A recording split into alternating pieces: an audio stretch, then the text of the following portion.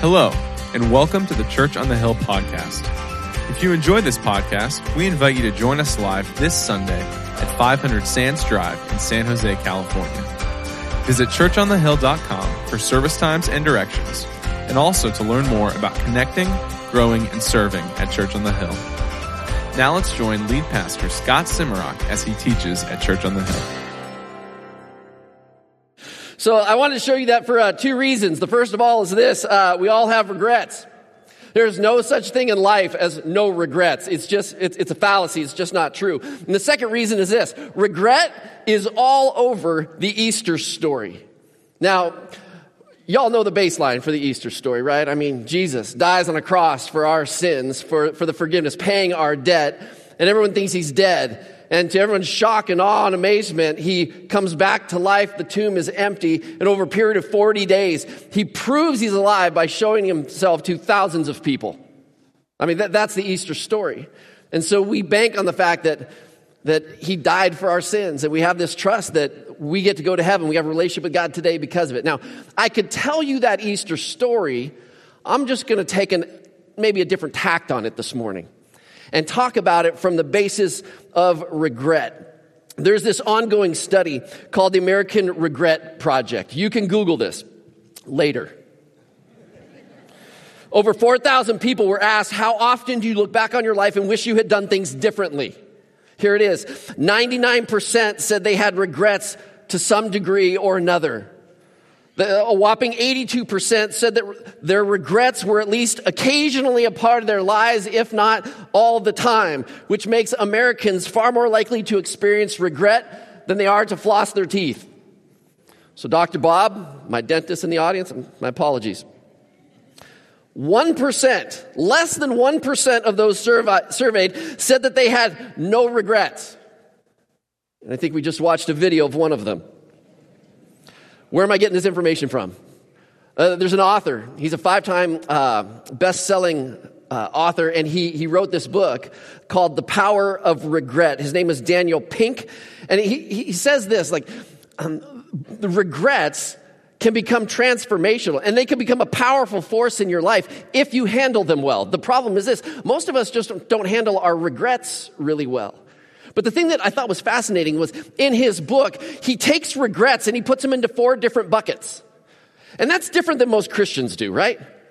We put regret into one bucket and we're like, oh, that's a sin. We messed up. We're wrong. I have regrets. Therefore, we just need forgiveness. And then we need to move on and hope we don't do that stuff again, right? Well, it's much more complicated than that. And so I'm going to walk you through his 4 buckets and show you how they appear all over the Easter story. Here's the first one. And if you're taking notes, you're welcome to do this. There's a list of 4 regrets, 4 places they show up in the Easter story. If you don't want to take notes, that's up to you. Here it is. The first one is this: moral regrets, right? Moral regrets are kind of what Christians think about. It's when we violate a value that we held dearly. So you believe in a value of, let's say, I don't want to lie. I always want to tell the truth, right? Or maybe you have this value of loyalty to your family and friends. But somewhere along the way, we violate the things that we hold as values. And what we're left with are moral regrets. It's not living up to these values. But get this is super interesting. When those 4,000 people were asked about their regrets, this is actually the smallest bucket. Only 10% of people referred to their moral regrets. Now, where does a moral regret show up in the Easter story? There's this guy who was crucified right next to Jesus. We know him as the criminal or the thief, and he has this major moment of moral regret. Jesus is nailed to the cross, and he wasn't crucified there alone. It says that on either side of him were these criminals. This is how it reads in the book of Luke. 2 other men, both criminals, were also led out with him to be executed. When they came to the place called the Skull, they crucified him there along with the criminals, one on his right and one on his left. And one of the criminals who hung there hurled insults at him. Aren't you the Messiah? Save yourself and us. But the other criminal, he rebuked him. Don't you fear God, he said, since you are under the same sentence? And then he says this, listen, we are punished justly for getting what our deeds deserve. But this man, looking at Jesus, but this man has done nothing wrong. Then he said, Jesus, remember me when you come into your kingdom. The thief at this moment, he's having a huge moment of moral regret. What does he say? We are punished justly, for we're getting what our deeds deserve. Think about that as a confession. He's saying, listen, we're wrong. We broke the law. We broke our moral values, and now we're facing this horrible death. We're getting what we deserve. It is a clear moral regret. And Jesus, he responded to these men in two different ways. I actually skipped a verse as I was kind of reading that story. I skipped it because Jesus spoke these words when he was on the cross, right after the thief is introduced. He says, Father, forgive them, for they do not know what they're doing. I think as he's on the cross, he's looking at the people who are just crucifying him and the people in front of him, the Roman soldiers. And he's like, God, forgive them, for they don't know what they're doing. But he says it within earshot of the thief on the cross. And the thief on the cross is like, what? Forgiveness for these guys? They're killing you. But in his moral regret, he's like, wait. If you would forgive them for that, maybe you would forgive me for what it is that I've done. So here's what he says to Jesus. Jesus, remember me when you come into your kingdom. And Jesus answered him, truly I tell you, today you'll be with me in paradise. What? You're about to enter into a place when you die called paradise. I mean, it's a clear reference to heaven, right? Which means that this man was about to be forgiven. And to be real honest, none of us really like this story. Because you're like, well, that's not fair. He was just a bad dude all his life, and all of a sudden at the last minute, you're like, yeah, you're forgiven. We don't like the story unless it was us. Saying, Jesus, hey, remember me. And to hear those words, today you'll be with me in paradise, we would gladly accept this. I think it's that heaven is a clear reference, or that word paradise is a clear reference to heaven, that this man was forgiven. Don't miss this. The Easter story is about Jesus meeting our moral regrets with the offer of forgiveness. That's the Easter story. And for my moral regrets and for your moral regrets, Jesus will meet you with love this Easter. He'll meet you with forgiveness this Easter. But that's not where regret ends. There's another place in the story where it shows up. And it's the second bucket, and it's called this. It's called a foundation regret. Foundation regrets are this. It's when we fail to make the small right decisions that compound to this really negative outcome. Let me give you a couple examples. You say, I'm going to save towards retirement. But then there's these shoes that come on sale. Well, the latest gadget, and the budget's tight, but you're like, oh, we want to retire one day. And then there's this timeshare offer. Whoa, it was incredible. It was such a good offer. And there's these little small decisions that aren't necessarily bad or wrong in and of themselves, other than the fact that they accumulate to the fact that you never retire and lead to a bad result. Or we fail to make some small good decisions that would lead to a good result, but because we fail to make them, they lead to a bad result. In the middle of this, where does it show up in the Easter story? There's a guy there at the cross. He's only known not by his name, but just by his title. He's the centurion.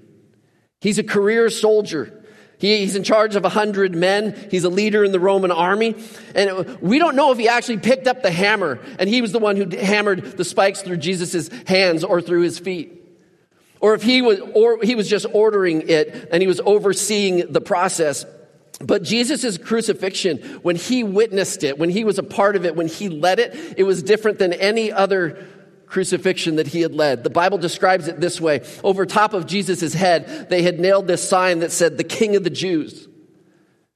The execution started at 9 a.m, and about noon, it says this, that darkness, not a cloud, but darkness came over the entire area. There's this powerful earthquake that shakes. And somehow, never before had he heard the words coming from someone who he was crucifying, but Jesus says, "Forgive them, for they know not what they're doing." And all of this whole experience, after seeing all of this happen, the centurion realizes this wasn't just an ordinary death. He actually spoke these words. Listen. And when the centurion who stood there in front of Jesus saw how he died, he said, quote, "Surely this man was the Son of God." Can you imagine that moment for him? This moment of regret. He's in charge. Yeah, of course, he's just following orders, right, from Pilate, the governor, who had sentenced him to death. But you're the one in charge of his execution, and you just had this realization, I just killed the Son of God. Oh, he is never going to forgive me for treating his son like that. It's a moral regret, right? Because he did the wrong thing. But I'm wondering if it's not a foundation regret. And what I mean by that is, here's this man who at some point in his life as an adult is sitting there and he had made a series of decisions, right? Somehow I'm gonna join this army. I'm gonna be a soldier. He's making the choice not to be the doctor that his mom wanted him to be. It's between the lines of the story, okay? He chose to be in Jerusalem. He chose to follow his leaders, and maybe he even chose to be the one who oversees resurrections, right? It's a series of small decisions that leads him to this bad moment in his life where he just realizes, I just killed the Son of God. I wonder if he thought this. What a waste my life has been. It's interesting. We don't know anything else about this guy. This one act is what history would remember him for. When I read his story, I can't help think of a bunch of us who've been in the workforce for a lot of years. We've raised families. And everything hasn't turned out how we had probably hoped.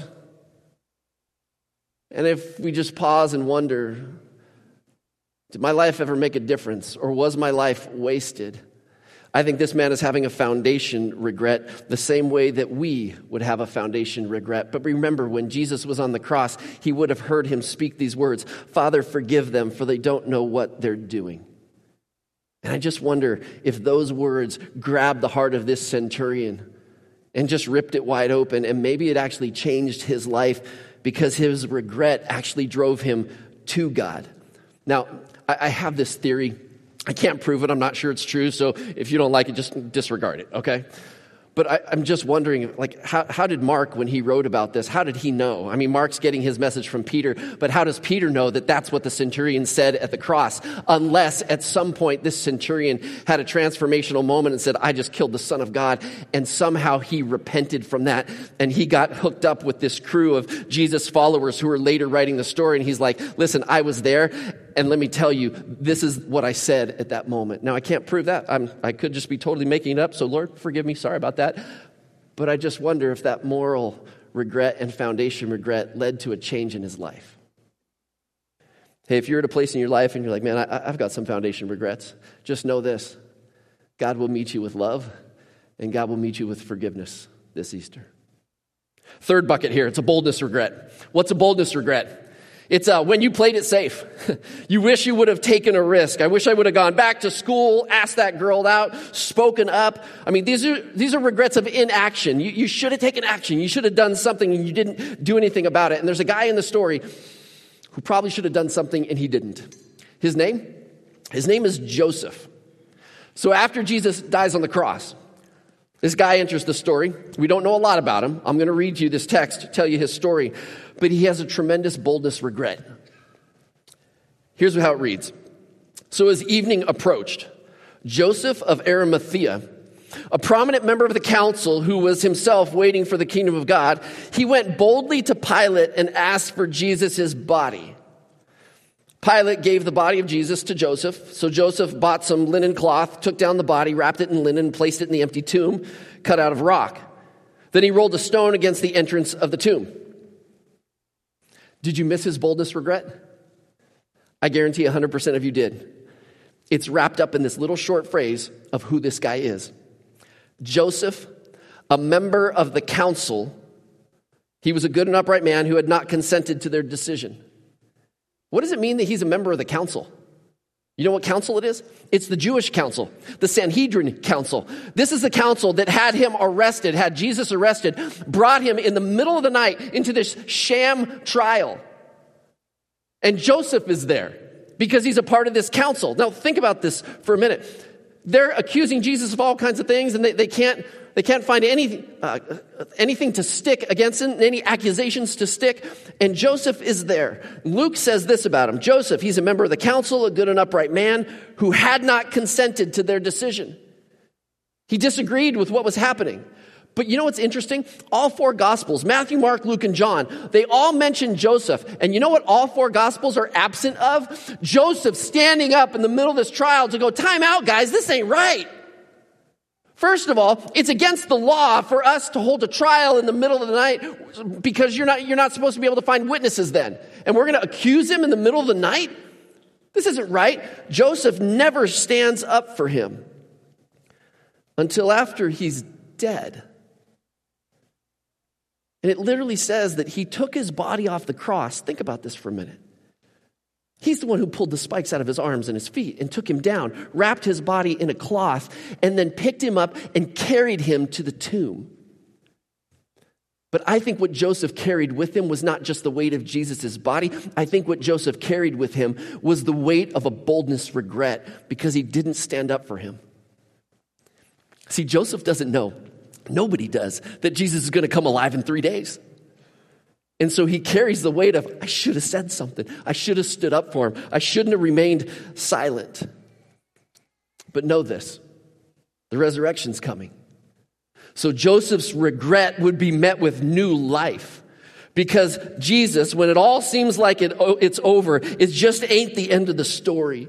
And so I want you to hear this, that if you carry regrets in your life, I want to remind you that it doesn't have to be the end of the story, because your regrets, your boldness regrets, I could have, I should have, can be met with a brand new life that Jesus offers you, because this today doesn't have to be the end of your story. God's in the business of taking our regrets and bringing in new life. And I just want you to hear this. He has new opportunities for you. He has something new in front of you if you'll follow him, if you'll give your life to him. See, he's not a dead God. He's our risen leader who we follow, and he's with us today. There's a fourth and final one. It's a connection regret. Here's what a connection regret is. You're tight with people, right? Your family, your friends, but somehow you lose this connection because of rift or drift. The rift, there's a conflict, right? Somebody's feelings get hurt. Somebody responds, and this relationship is it's broken, right? Sometimes it's not a rift. We all get this, right? There's drift. I mean, you were friends. Maybe you were even family. And somehow you just lost connection. You both allowed the drift to go through. Did you know this? Moral regrets are only 10% of people's regrets. The largest bucket? Connection regrets. So who had the largest connection regret in the Easter story? His name is Peter. Most of you probably know his story. I mean, if I went back in time before Jesus actually died on the cross, he's having a dinner with his followers, and he says this, Peter, pay attention. You're going to deny me. You're going to swear in the near future that you don't even know me. They go to this garden. Jesus is arrested, and Peter quietly sneaks behind the trees. He shows up to this courtyard where the trial is going on. Joseph of Arimathea is there, not standing up for Jesus. And Peter's warming himself by the fire, and the servant girl walks by, and she's like, aren't you one of them? You're like one of those Galileans. I can tell by the way you talk. Like, you're a Galilean, right? You're one of those Jesus people. He's like, no. I'm not one of those Jesus people. 3 times he gets called out. And by the 3rd time, he says, I swear to you, I'm not one of them. I don't even know that man. And Luke, when he writes about this moment, this is what he says. The minute that it comes out of Peter's mouth, he writes, the Lord turned and looked straight at Peter. Man, the weight of regret at this moment. Then Peter remembered the word the Lord had spoken to him. Before the rooster crows today, you will disown me 3 times. And he went outside and he wept bitterly. Bitter tears of regret. And Peter was his guy, right? Jesus had plans where Peter was going to take over. He was going to lead the crew once he was gone. And Peter just broke, not through drift, but through rift. And weeps these bitter tears of regret. And if I could fast forward to that Sunday morning, where that group of women, they go to the tomb and they want to finish preparing Jesus' body for burial because he's been dead. And instead of a body, they find this empty tomb. The stone had been rolled away. It's empty. There's no body there, but there's a guy standing there. It says he's dressed in all white. I don't know. It means he's a good guy. probably an angel. He speaks these words. He says this, "Don't be alarmed," he said. "You're looking for Jesus, the Nazarene who was crucified? He's risen. He's not here. See the place where they laid him?" He's like, "Come on in, come on inside, take a look." And then he says this, "But go tell his disciples and Peter." It would have been enough if he would have said, "Hey, go tell his disciples." But essentially he says this, "I want you to go tell his disciples and make sure you tell Peter, that loser. Tell Peter, the denier. Tell Peter, the guy with that connection regret. The guy who turned his back on me, failed me. The guy who thinks he's worthless, that there's no future in front of him. Who doesn't think that God is ever going to give him an opportunity again. You make sure that Peter gets this message." Here's the message. Jesus is going ahead of you into this place called Galilee. There you will see him just as he told you. Jesus extends this invitation to Peter, who right now is just filled with regret, to come and meet him. And if you know the story, Peter's out fishing, Jesus is on the shore. This long story short, Peter and Jesus are on the shore. And Jesus asks him this question. He goes, "Hey, Peter, do you love me?" You can see Peter get choked up, right? I know I didn't claim you before, but Jesus, you know I love you. And Jesus turns around, he says, "Then feed my sheep." Jesus could have said, "Hey, listen, Peter, I love you too. But listen, you messed up, and so you're out." But he doesn't. The most powerful thing that Jesus could say at this moment is, "Peter, I want you to feed my sheep." You don't have to start at the bottom of the totem pole of this group. You're not useless. You're not an outcast in our group. You're not the black sheep of the group. You're going to be the one in charge. I want you to take care of my people. You're going to run the crew. The one who failed him the greatest, he invites him to be forgiven of his deep, deep regret. Because Jesus, I think, is making it abundantly clear that your regret should not keep you from following Jesus. But despite your regrets, Jesus wants a friendship with you. Because listen, come on. Y'all here at Easter, I'm so glad you're here.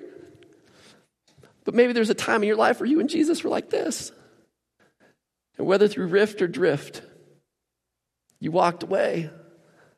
He hadn't seen you for a long time. And I don't mean in church. I mean you haven't talked to him in a long time. And there's been this connection regret.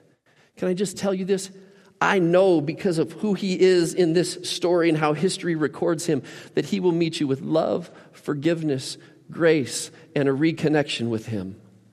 He'll meet you with hope and a new life. Those are the 4 buckets of regret. And I just know this. Our regrets will be met with love, forgiveness, hope, and new life. But I believe it's our choice of what it is we want to do with our regrets. So I'm going to finish with this. Ready? Regrets can do one of 2 things. If you have heavy regrets, it can either drive you from God or it can bring you to God. There's this scripture, I'm going to read it to you, about a group of people who they got called out on their regrets. They got called out on all the things that they had done wrong. And they were sorrowful. I mean, they felt the weight of regret, and they call it their distress. They were distressed over this. And this is what it says in 2 Corinthians 7:10. "You let the distress bring you to God, not drive you from him. The result was all gain, no loss." Distress that drives us to God does that. It turns us around. It gets us back in the way of salvation. We never regret that kind of pain. But those who let distress drive them away from God are full of regrets. They end up on a deathbed of regrets. Ooh. And if you have pain, sorrow, regret in life, it leaves you with a choice to allow that to drive you to God or drive away from God. Now, here's the truth. There's no way I'm going to handle everything about regrets in a 25-minute talk, all right? So here's what I'm going to do. Next week, I'm going to start a brand new series called No Regrets, all right?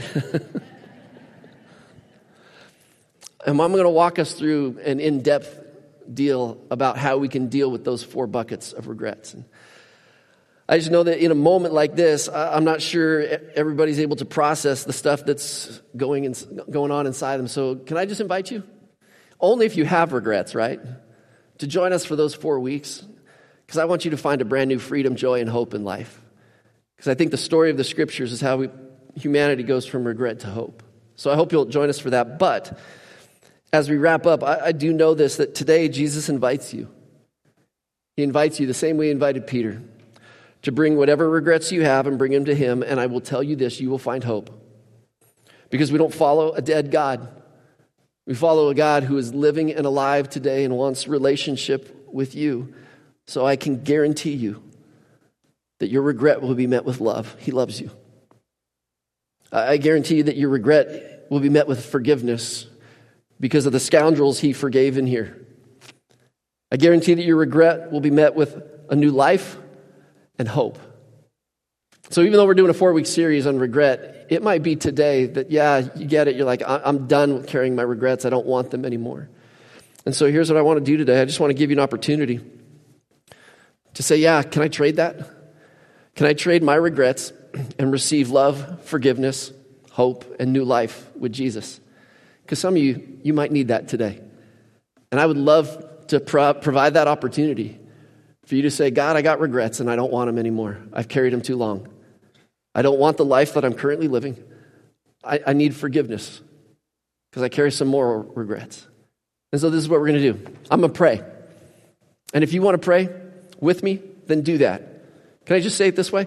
You don't have to pray out loud for all your relatives that you haven't seen in a while to hear you, okay? But would you pray this loud enough for you to hear you? And so let's do this for just a moment. Would you close your eyes? Let's bow our heads. I don't want to rush through this.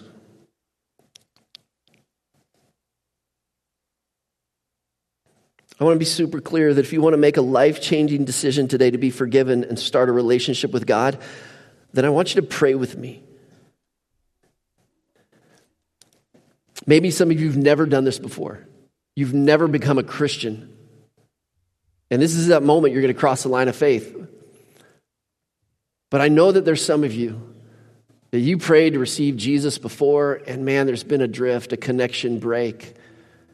And I invite you to pray too with us. Because maybe it's time that you're ready to return. And so here we go.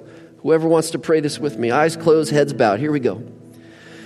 Jesus, I have regrets. But today I bring those to you. Jesus, forgive me.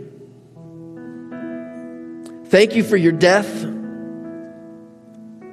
Your death paid for my sins. I believe that you love me.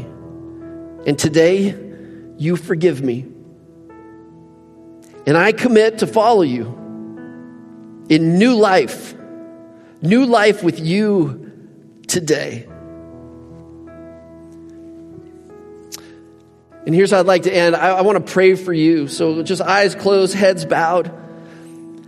If you prayed that prayer, you just entered into a relationship with the living God. And I want to pray for you. And I don't want to do this in such a way that it embarrasses anybody. But I want you to know that you prayed that prayer today. And so do this, eyes closed, heads bowed. If you prayed that today, and you either became a Christian for the first time or you reconnected with God, would you do this? I just want you to put your hand in the air. That was me. Do it right now. If you prayed that today, I see you. Good. The rest of you, keep your eyes closed. Heads down. Oh, I see you. Good. Yes. Balcony, I'm even looking at you. Okay. Good. For all of you raised hands, I want to pray for you. Lord, I ask that you would bless those who've raised their hands and prayed this prayer decision to trade their regret for new life, God. I pray that right now in this moment that they would know beyond a shadow of doubt that they are loved by you. I pray that they would know that there's a new life that you have for them. You invite them to follow you. You invite them to join you in this life journey. And God, there's a newness there. There's new hope. There's new opportunity. I would pray that this is not just a momentary thing for them, but they would step boldly into a new relationship with you. So thank you, God, for this moment and the new life that people are experiencing. And we pray this in the mighty name of Jesus. And everybody said, amen. Hey, church, how do we feel when people cross the line of faith and find new hope in Christ?